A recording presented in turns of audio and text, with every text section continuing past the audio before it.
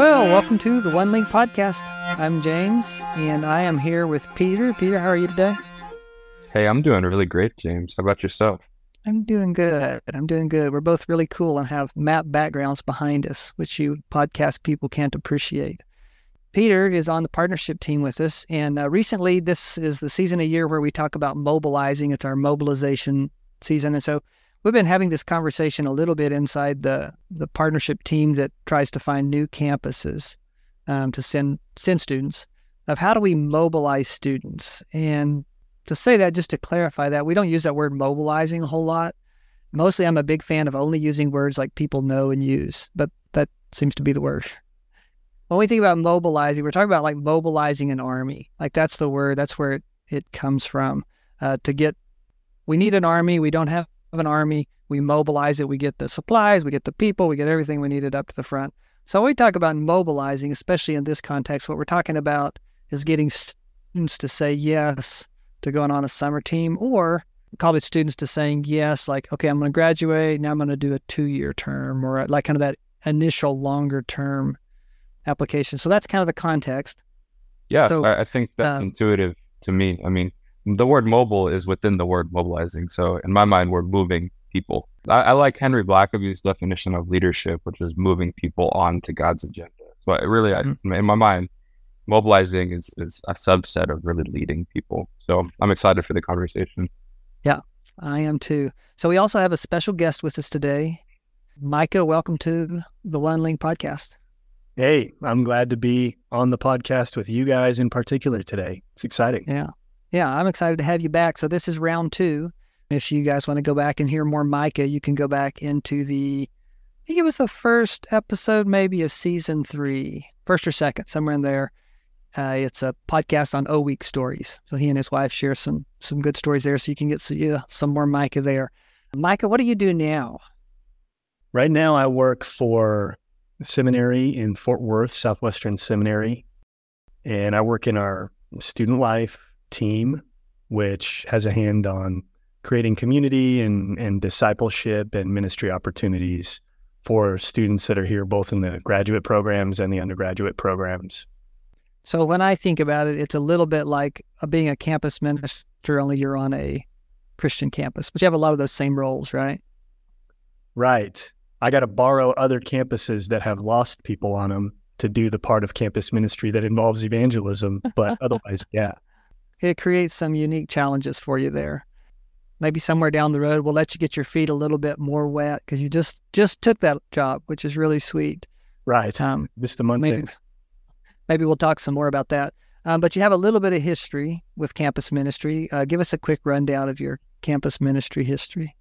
Sure. I was involved in Christian Challenge at New Mexico State University and was mobilized myself through that ministry during my whole time in college. And then I spent several years at the University of Oklahoma, BCM, or Baptist Collegiate Ministry, on their staff before moving to Fort Worth, Texas, where I am now.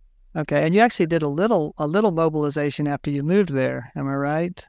Right. Actually, while I was going to seminary, I was a part-time student mobilizer for the IMB, the International Mission Board. And so kind of concentrated on the region, but trying to mobilize particularly college students and trying to help collegiate ministers in the area mobilize their own. Excellent. Well, I always knew you were cool. That's like a given, partly because you're a New Mexican. But Brad and I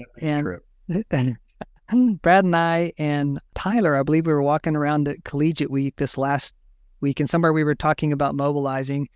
And Brad said this phrase. He's like, there was a while back when Micah was at OU, I'd talk to somebody at O-Week and I'd be like, oh, what made you sign up? And they would say, oh, I got Micah'd. And that they had turned your name into a verb. And that's when it was like, we should have Micah back on the podcast to talk about. We were like, we need to get rid of Micah. Maybe there are other people that use Micah in a bad connotation, but in mine, it's good. It's good. And then, Peter, you also work on a college campus. You're not just solely at One Link. And so you do a fair amount of mobilizing as well. Am I right? Yeah, so it plays out fun in my life because I'm both on the partnership team here for OneLink, but I also am a stateside partner myself at the University of Florida, BCM primarily. So, yeah, I get to really play both sides of both a local campus minister who's seeking to mobilize students that God's entrusted to me, and also travel around and speak to other campus ministers and try to help them do the same thing. So, Yeah. Well, excellent. Well, welcome to you both. I'm really excited to pick your brains a little bit. When we think about having a mobilization conversation, and I'm picturing you're sitting down with one or two students, it's like in some kind of one-on-one or small group setting, and you're trying to convince them, talk them into at least praying earnestly about going, for the following summer. How does that conversation go? What tips could you give somebody that wasn't as good at it, who didn't have the gift of Micah-ing somebody? What would you start?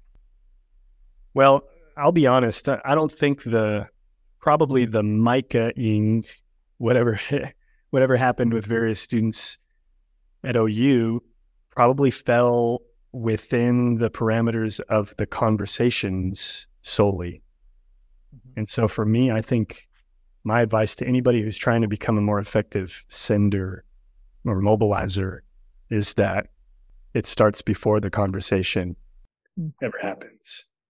And so I think first it's got to begin with a really sincere, personal and scriptural conviction that it is worthwhile and it is within the will of God to go, not just to send, but to go and to have a heart for the nations. And so overdeveloping one's sense of God's heart for the nations in scripture is never a bad idea, because you're always going to run into objections, or you're always going to run into scenarios in conversations and outside of conversations that bring into question your own belief about sending people and making this a priority in any given ministry that you're in, or even your personal ministry. So I think it starts there, and then the conversations become an overflow of the sincerity and genuineness and authenticity of your own life, where people they're not questioning if you're just a salesman, so to speak, or just an army recruiter or something like that. Somebody who has to do this, or somebody feels like this is something they're supposed to do. They know you really believe it. I think that goes a long way. I don't know what you think, Peter, about other things even outside of the conversation that contribute to making the conversations a lot easier. yeah. Well, I think I totally agree with you. I think my most successful, I'm putting successful in air quotes, even though you can't see me, successful if you define that in terms of they actually end up going somewhere. My most successful mobilization conversation started with someone who was interested, at least in the idea of going, long before the conversation ever started. And I think that came from someone speaking some truth in their life about the necessity of going, the need of the nations, God's heart for the nations from scripture. And whether it was in a church service, or it was Gator, a BCM worship gathering, or it was a discipler that really challenged them. I think a big illustration that we use in OneLink circles is that we're one link in the chain as we send students in what God is doing in someone's life to cause them to know him. And I think the same plays out when it comes to mobilization too. I think that we have just more often maybe than others, but maybe not even that effectively, been able to be one link in the chain for students who are thinking about God's agenda and God's task and God's character, and they're considering the scriptures, and they're thinking, well, I have this free summer, I have this free time in my college, afterwards college, and I want to use that strategically. And so I think mobilization to me really isn't just this thing that you do in one-off conversations in the month of October or November, but it really has to be a core value of your ministry. And it's not just that we mobilize to the nations, but it's really that we mobilize to the things that God cares about, or we do things that God cares about. We spend time, partnering with God in the way that he's working in the world. And as we search the scripture, it's really easy to open the Bible with someone and find myriad passages where you find that God's heart is for the nation. And so as we're thinking about leading students to do what God would want them to, missions is part of that conversation almost inevitably. But it starts long before that immediate conversation happens. Yeah. So it sounds like first takeaway is one, you have to be mobilized yourself. Yeah, like you have to personally have a heart and a belief, maybe even a desire to be about that. And then number two, that it's a building process that most people don't come plop down on in your office and then you have this one conversation and that's what it goes. So talk me through this, because a lot of this, especially you guys are on campus ministries, like you're having ongoing camp conversations, not with just people you disciple, but you're influencing a lot of students. How do you begin putting that on the heart of people? Because I know there's been students that I've talked to. There's a guy on OU staff right now, and he was like, I didn't really have any interest. And then Kurt asked me, he said, hey, will you go with me to wherever? Like, how do you begin putting that? How do you begin challenging? Because I think for most people, there's a starting point, an impetus when it first comes up on their radar that, hey, maybe this is something, and maybe they've never considered it. Maybe it's against the direction they're wanting to go. How do you begin building that in, approaching that? It's interesting because you can be operating as a mobilizer in the context of a ministry that already has a culture of going and sending. And that's a totally different thing from operating as a mobilizer within the context of a ministry or some kind of context that the culture has not yet been created. And it creates different rhythms and a different approach. So you have a lot of benefit when you're in the context of a ministry that's already sending people, because you kind of have at your disposal the best mobilizers. And it's not you if you're not a student, it's the other students who have testimonies of what they just did last summer or 2 months ago. And oftentimes those are the stories that seem to create a hunger or create even the awareness of the possibility that maybe I could do this. I mean, this person down my hall just did this. I guess maybe I could do that. But when you're in a culture that hasn't quite gotten that momentum yet, I think you're trying to do what Henry Blackaby said, which is find where God is working and join him in that. You're doing a lot of surveying and trying to find, just like you mentioned, James, go ahead. Well, I was just going to ask, let's put this in the context, because both of you guys came through ministries that either already had a sending culture or were in the process of developing it. I'm not exactly sure, Peter, where you landed in that, but there was some momentum going that way. Let's say God picks you up tomorrow and he plops you down in a new campus or a new church with college kids, like wherever that's at, and there isn't. How would you go about developing that? How would you go about having those conversations? Because with the sending one, it's kind of like the current's already at your back, like you're going with the wind. Yeah. I would start with the people who seem to at least have an interest in sharing the gospel. Mm. That's who I would be looking for, because first you got to have a heart for people where you're at. I mean, generally you got to have a heart for people where you're at before you begin to expand that heart to a God-sized heart for the entire globe. Yeah, I'm inclined to totally agree. I think in my own experience, when I was coming through campus ministry here at the University of Florida, there was definitely a missions culture that was sort of stated, but I think it was maybe under-realized, or another way that you could put it was that we were under-mobilized, maybe as compared to more recently. And I think that it really sort of became obvious to us that God wanted more than just our local context to be reached by the work that we were doing, as we really got to know him better in the context of community. And what I mean by that tangibly is, as we really started walking with God in personal discipline, through quiet time, through scripture memory, through hearing the word preached and taught, Acts is an entire book of the Bible that's a major portion of the New Testament. And 3/4 of Acts is dedicated specifically to describing how the gospel went beyond just Jerusalem and into the foreigner and the other and the Gentile. And so if you're really going to have, any real conversation about, okay, who is God and what does he want for our lives, I think mission has to be a part of that.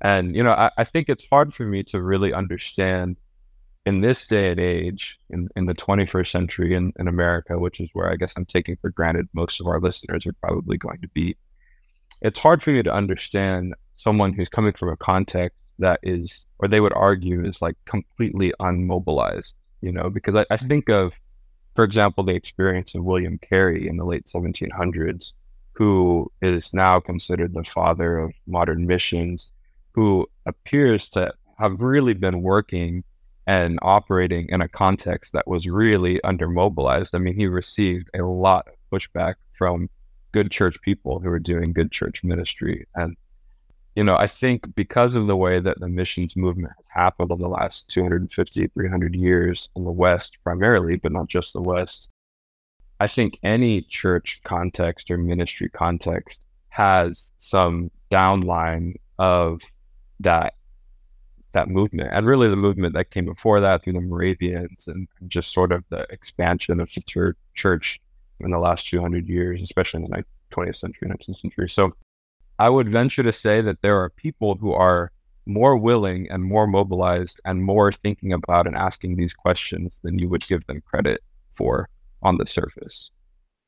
That actually makes me think of a story, if I may. Yeah, please. This is an unconventional story that doesn't have to do with OU. This actually is a story of being in Cuba during, it is through OU, through our staff. We went to Cuba a number of times to work with university students. And I remember one retreat with these students who were hungry for the Lord. I started to talk about God's heart for the nations, and I started to kind of pull out my normal rhythms of how to promote that by trying to ask a question of, like, what would you most like to do with your life, or something like that. And almost every single person in the circle of like 20 students said something to the effect of, I would like to leave Cuba.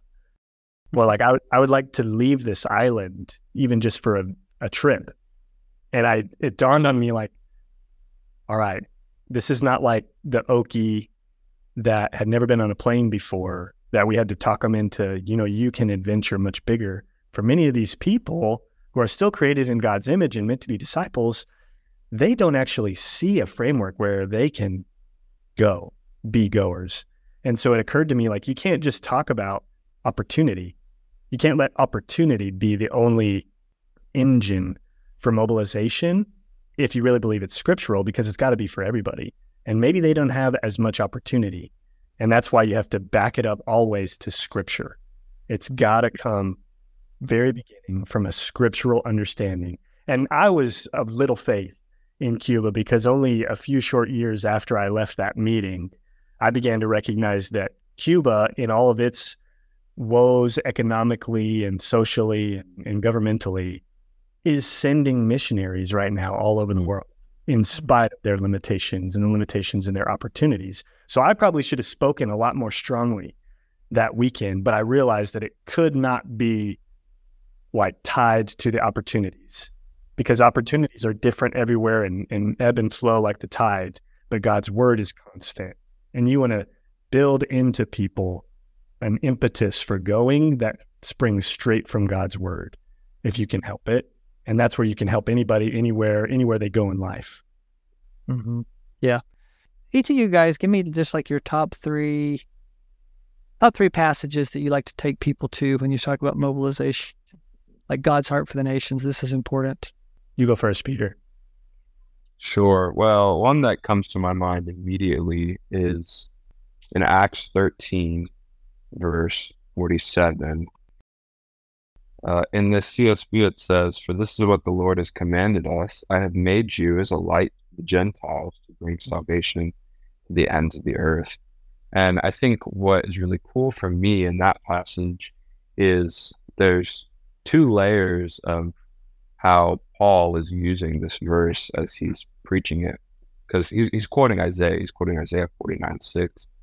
And so this prophecy in Isaiah is talking about the suffering servant who we know to be the King Jesus, who is not just for Israel, but ultimately to be reconciliation, for all the nations, for all the Gentiles.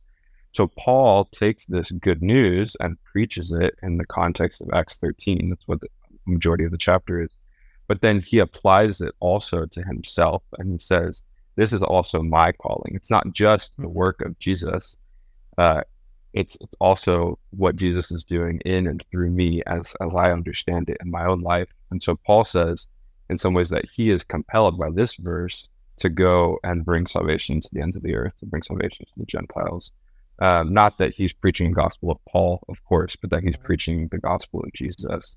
So I think for me and this is a fuller conversation, but I love to kind of talk in a larger group context, but to trace that idea from Isaiah's understanding of who this suffering servant, who this king who's going to suffer, who he's meant to be in relation to Israel and in relation to the nations, and in the context of who Isaiah's audience understood him to be, to trace that to then Jesus, to then Paul, and say, hey, this ethic, really, this principle of God's heart for the nations, it's not just something that was supposed to end with Jesus on the cross. It's not just something that was supposed to end with Paul and others in the book of Acts. It's actually something that we're to be obedient to. So that for me is one of my favorites.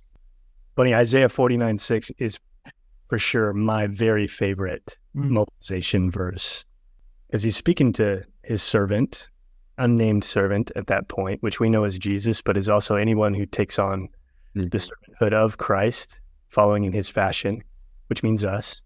And he says, depending on your translation, either it is too small a thing or it is too light a thing that you should be my servant to raise up the tribes of Jacob and to bring back the preserved of Israel. But I will make you a light for the nations, that my salvation may reach to the ends of the earth.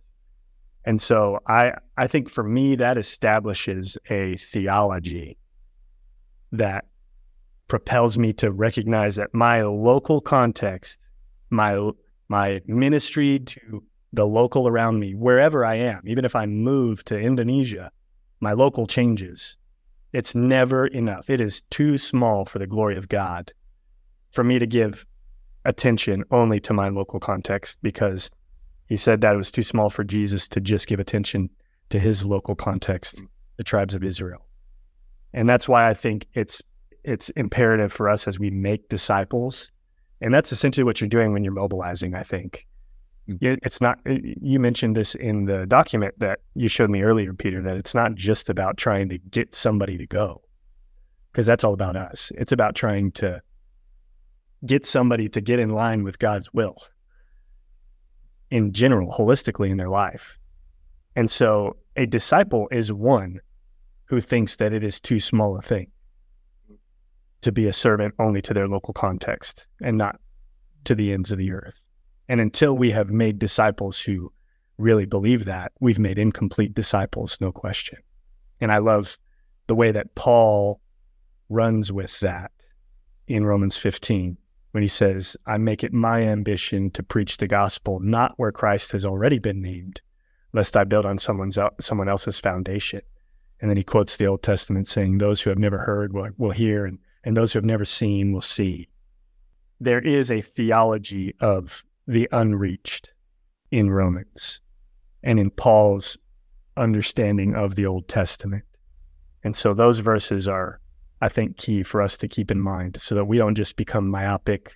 We just focus on what's in front of us. That's all too natural for us to do as humans. And we need God lenses to think locally and globally at the same time. It's true. So let's move forward a little bit. So you've had some of this background, you've been a link in their chain, but when you actually sit down with them, then how do those conversations tend to go? And not with the guy that's like, hey, can you tell me where the application is? I'm ready. But with the person that you think needs to take that step, should take that step, is ready to take that step, but maybe isn't so sure about that. One blanket statement that I can say from being a student myself and now doing student ministry for 5 years or so is that students are far more available and willing to do crazy things for the Lord than often the people telling them to do crazy things for the Lord. I mean, they are really available and passionate, and they have not learned some probably good, but maybe bad level of restraint or comfort in their life and lifestyle that even I now feel as a 26-year-old with a wife and a kid and an apartment that I'm living in, a life and my job, and she's got a job, and students are willing to run through brick walls, if they're given a good enough reason to. And so I think, far too often we won't even have the conversation because we make the decision for people and we say, oh, they're not willing. They have to do internships. They are going to work this summer or whatever. And we won't even ask the question, what are you doing? Or have you considered? So, before we really get into the depth of this conversation, I'll just say that I think this is a good conversation to be had because students are willing and ready to go and be obedient. Could we draw out of that you should ask more people than what you think are actually ready? Or at least to imply in our situation where you're going to go through an application process. I would hope that in our context, in my context, I should say, within the UFBCM and the churches that we work with, that every single student that is a meaningfully involved member of this community, that they would at least pray about if God would have them go overseas this summer. Really, that's my goal. My goal isn't to make the decision for them. It's to present them with some facts about the need in the world and the opportunities that we have before them, and at least compel them to pray about it, and then just see what God wants to do with that. So yes, in long answer to your question, I would say that 100% of people are eligible to at least pray and really consider if this is for them. Yeah, I think where you're trying to get to go, honestly, and this is going to sound really strong, where the kind of culture that you want to get to is where you don't feel apologetic about implying that students in your ministry will miss out if they don't go overseas at some point while they're in college. You're not trying to play God or play the Holy Spirit for them, but that you're unapologetic about creating a culture that says, seize this opportunity to go, because the heart cannot feel what the eyes have not seen. And ultimately, you're really wanting to get their heart to feel God's heart for the nations. And this is a rare opportunity to do that. So yeah, I think, man, treat it like, man, the ideal student in our ministry goes overseas. I don't know if every campus minister would agree with me on that, but that's what I would say. The right ones would. I agree, but that kind of brings up a question that I had. Basically, like, how much do you challenge them, or how pushy do you be? Or that might not, pushy kind of has a negative connotation, but how much force do you push? Well, I don't know the answer to that question. A story for me comes to mind. So recently I was involved over the course of maybe 4 or 5 meetings with a girl who was thinking about going, and it was something that the schedule just really lined up for her, and it was probably an opportunity that she might not ever get. And really what she was deciding between boiled down, we had a lot of conversations about fears and doubts and questions, and that's pretty normal.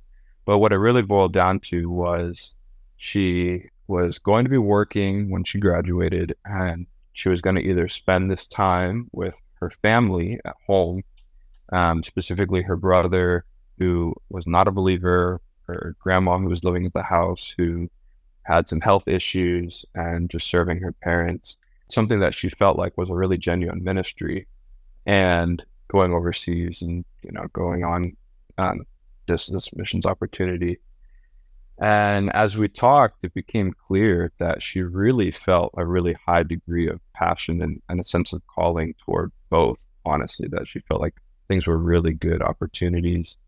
And so I think to the extent that she really asked hard questions, I would say, keep pushing, to the point where they're really honest with themselves, because it probably took 2 or 3 meetings before we even boil down to what is the real reason why you would or wouldn't go. What are you really weighing between when it comes to your options?